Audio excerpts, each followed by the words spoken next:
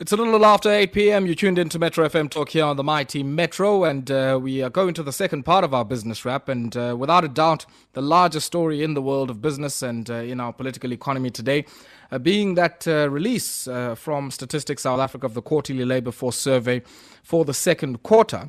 Now, it suggested that 2.2 million jobs were lost in the second quarter of 2020 during the lockdown, but overall unemployment fell from 30.1% in the first quarter to 23.3% in the second quarter. Now, to tell us how that has happened, I'm joined by Risenga Maluleke, Statistician-General at Stats SA. Osiyam Minjan. Ivukile minjani ayabonga, and greetings to the listeners. Inkomo ikona na cancer. SG, I mean, I guess a lot of people have been asking you this question today, and I think you must not tire in explaining it. With 2.2 million jobs lost quarter on quarter, I guess I should say from the first quarter through to the second quarter, how then would we see a decline in our unemployment rate from 30.1% to 23.3%?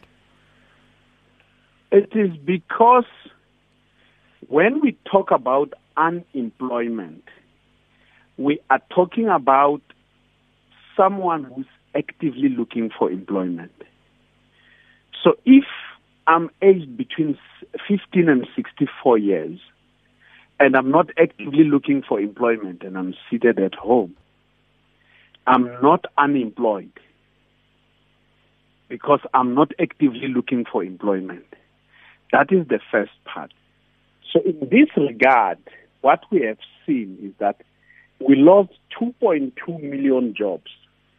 But when we lost those jobs, those people who were employed didn't transfer to the unemployed, because when we lost those jobs, those people didn't go to look for employment. During the second quarter of 2020, the country was on lockdown. So the majority of people who would naturally walk around, move around, look for employment couldn't move around. And in this regard, that is why we had in the first quarter an unemployment number. The number of those who were unemployed was 7.1 million. But when we went to the second quarter, that number also declined to 4.3 million, meaning that we had a decline in the people who were previously employed in the first quarter, as well as a decline in the people who were unemployed. And those people, where did they go to? They went to the category of what we call not economically active, because firstly, they lost their jobs. Secondly, they cannot actively look for employment because there's a lockdown. And also those who didn't have jobs have actually gone out of that category because they didn't actively look for employment. So as long as you are not actively looking for employment, you are not considered to be unemployed according to the narrow definition that is coming out of the International Labour Organization, the ILO. Okay, now, what has happened? We lost 2.2 million people who were employed. We lost another 2.9 million people who were unemployed coming out of the first quarter. But we who could no longer look for work. Excuse me? No, sorry, SG, I'm saying of the 2.9 million that we lost in the grouping of unemployed in Q1, you're saying all of those people, because they couldn't actively continue to look for work, then joined the ranks of the not economically active? Certainly. Only 4.3 million continued to actively looking for work by either means that were available even during the lockdown. Now, these people, we also have the discouraged work seekers, who in the first quarter were 2.9 million. But in the second quarter, 400,000 of those left the discouraged work seeker and went to sit at home. And they no longer classified themselves as discouraged. When we asked them, why are you not looking for employment? They said, because there's COVID, there's a lockdown. So we have a number of 5.2 million persons who moved from the employed, the unemployed, and the discouraged work seekers into this category because they were sitting at home.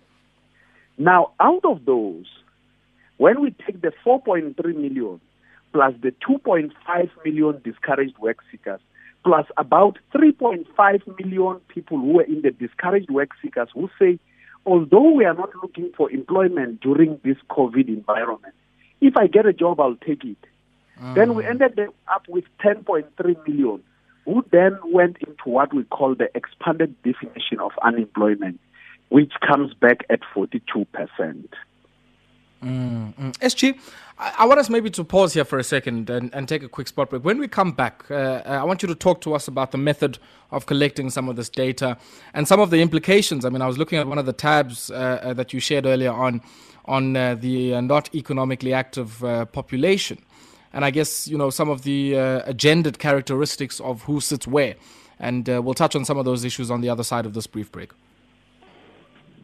11 minutes it is after 8 p.m. You tuned into our business wrap, and we're in conversation with the Statistician-General, Risenga Maluleke, talking about the quarterly labor force survey data for quarter 2 of 2020. And SG, you were saying earlier on, I guess making reference to some of the questions you posed to respondents who replied to your survey.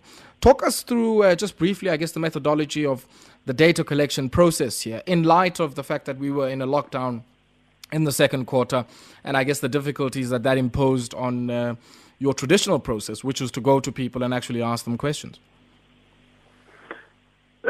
Ayabonga, firstly is the COVID-19 environment and indeed the inherent lockdown that we have seen first entering the country at alert level 5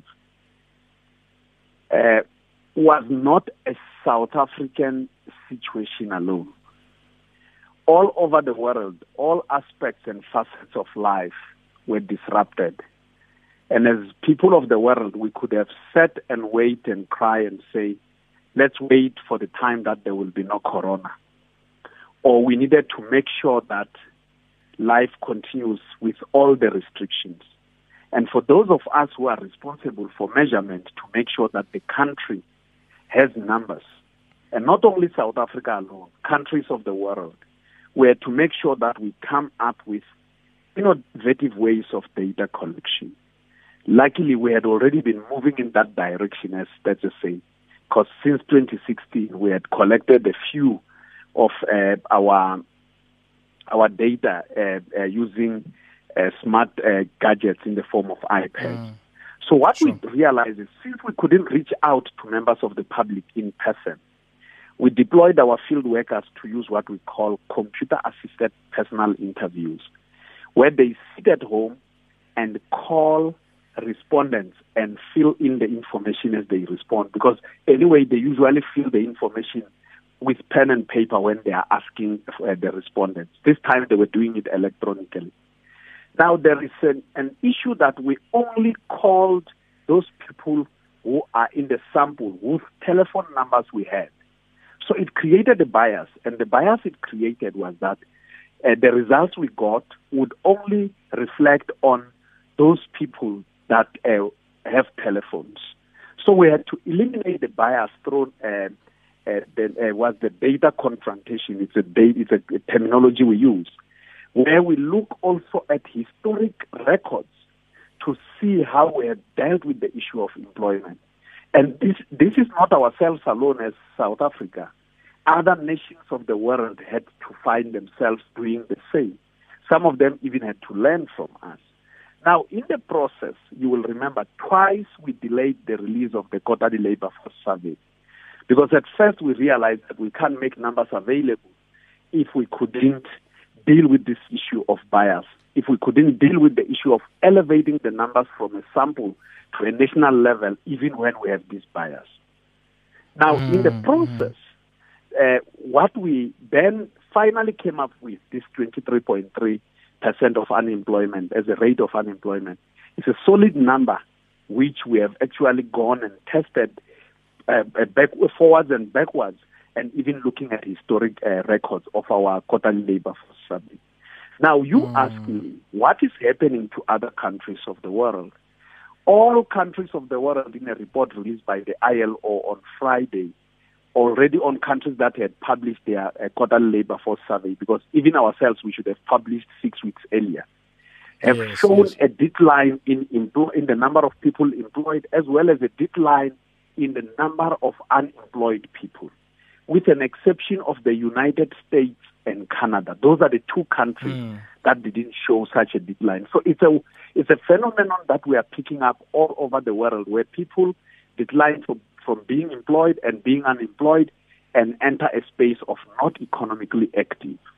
SG, before I let you go, I mean, I guess, and I want to marry these two considerations into one question here. The one is, I guess, the industry and employment impact. Where did we see most of the jobs lost? I mean, I think community and social services quarter on quarter had the biggest loss, just shy of 500,000 workers displaced there, followed by private households or domestic work in the trade sector as well, which was under severe lockdowns.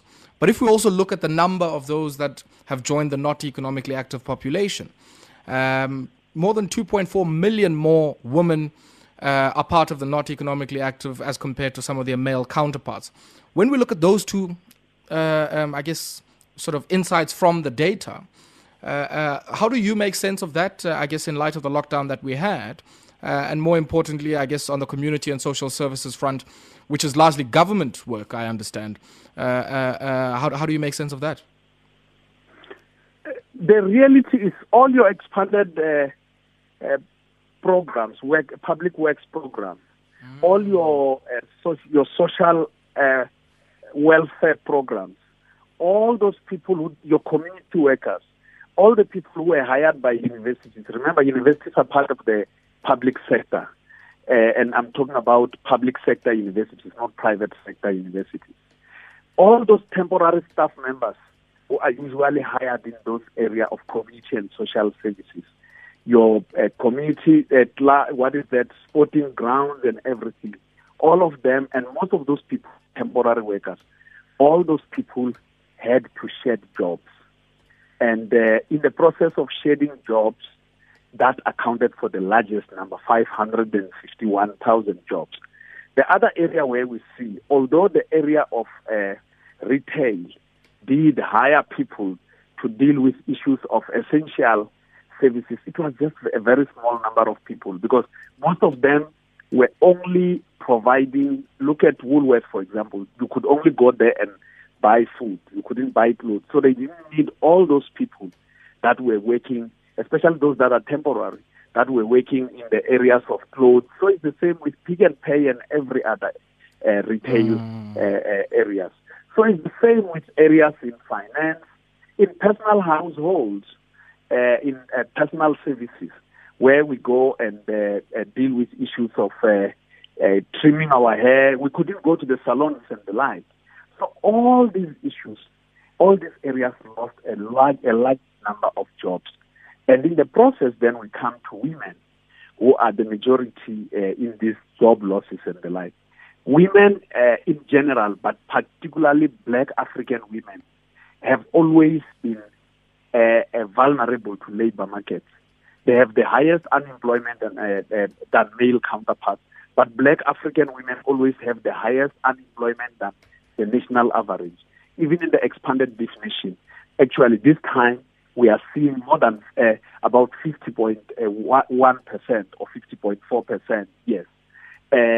About 50% of Black African women are unemployed according to the expanded unemployment definition. And we're talking about women that are aged 15 to 64 years who are in this category.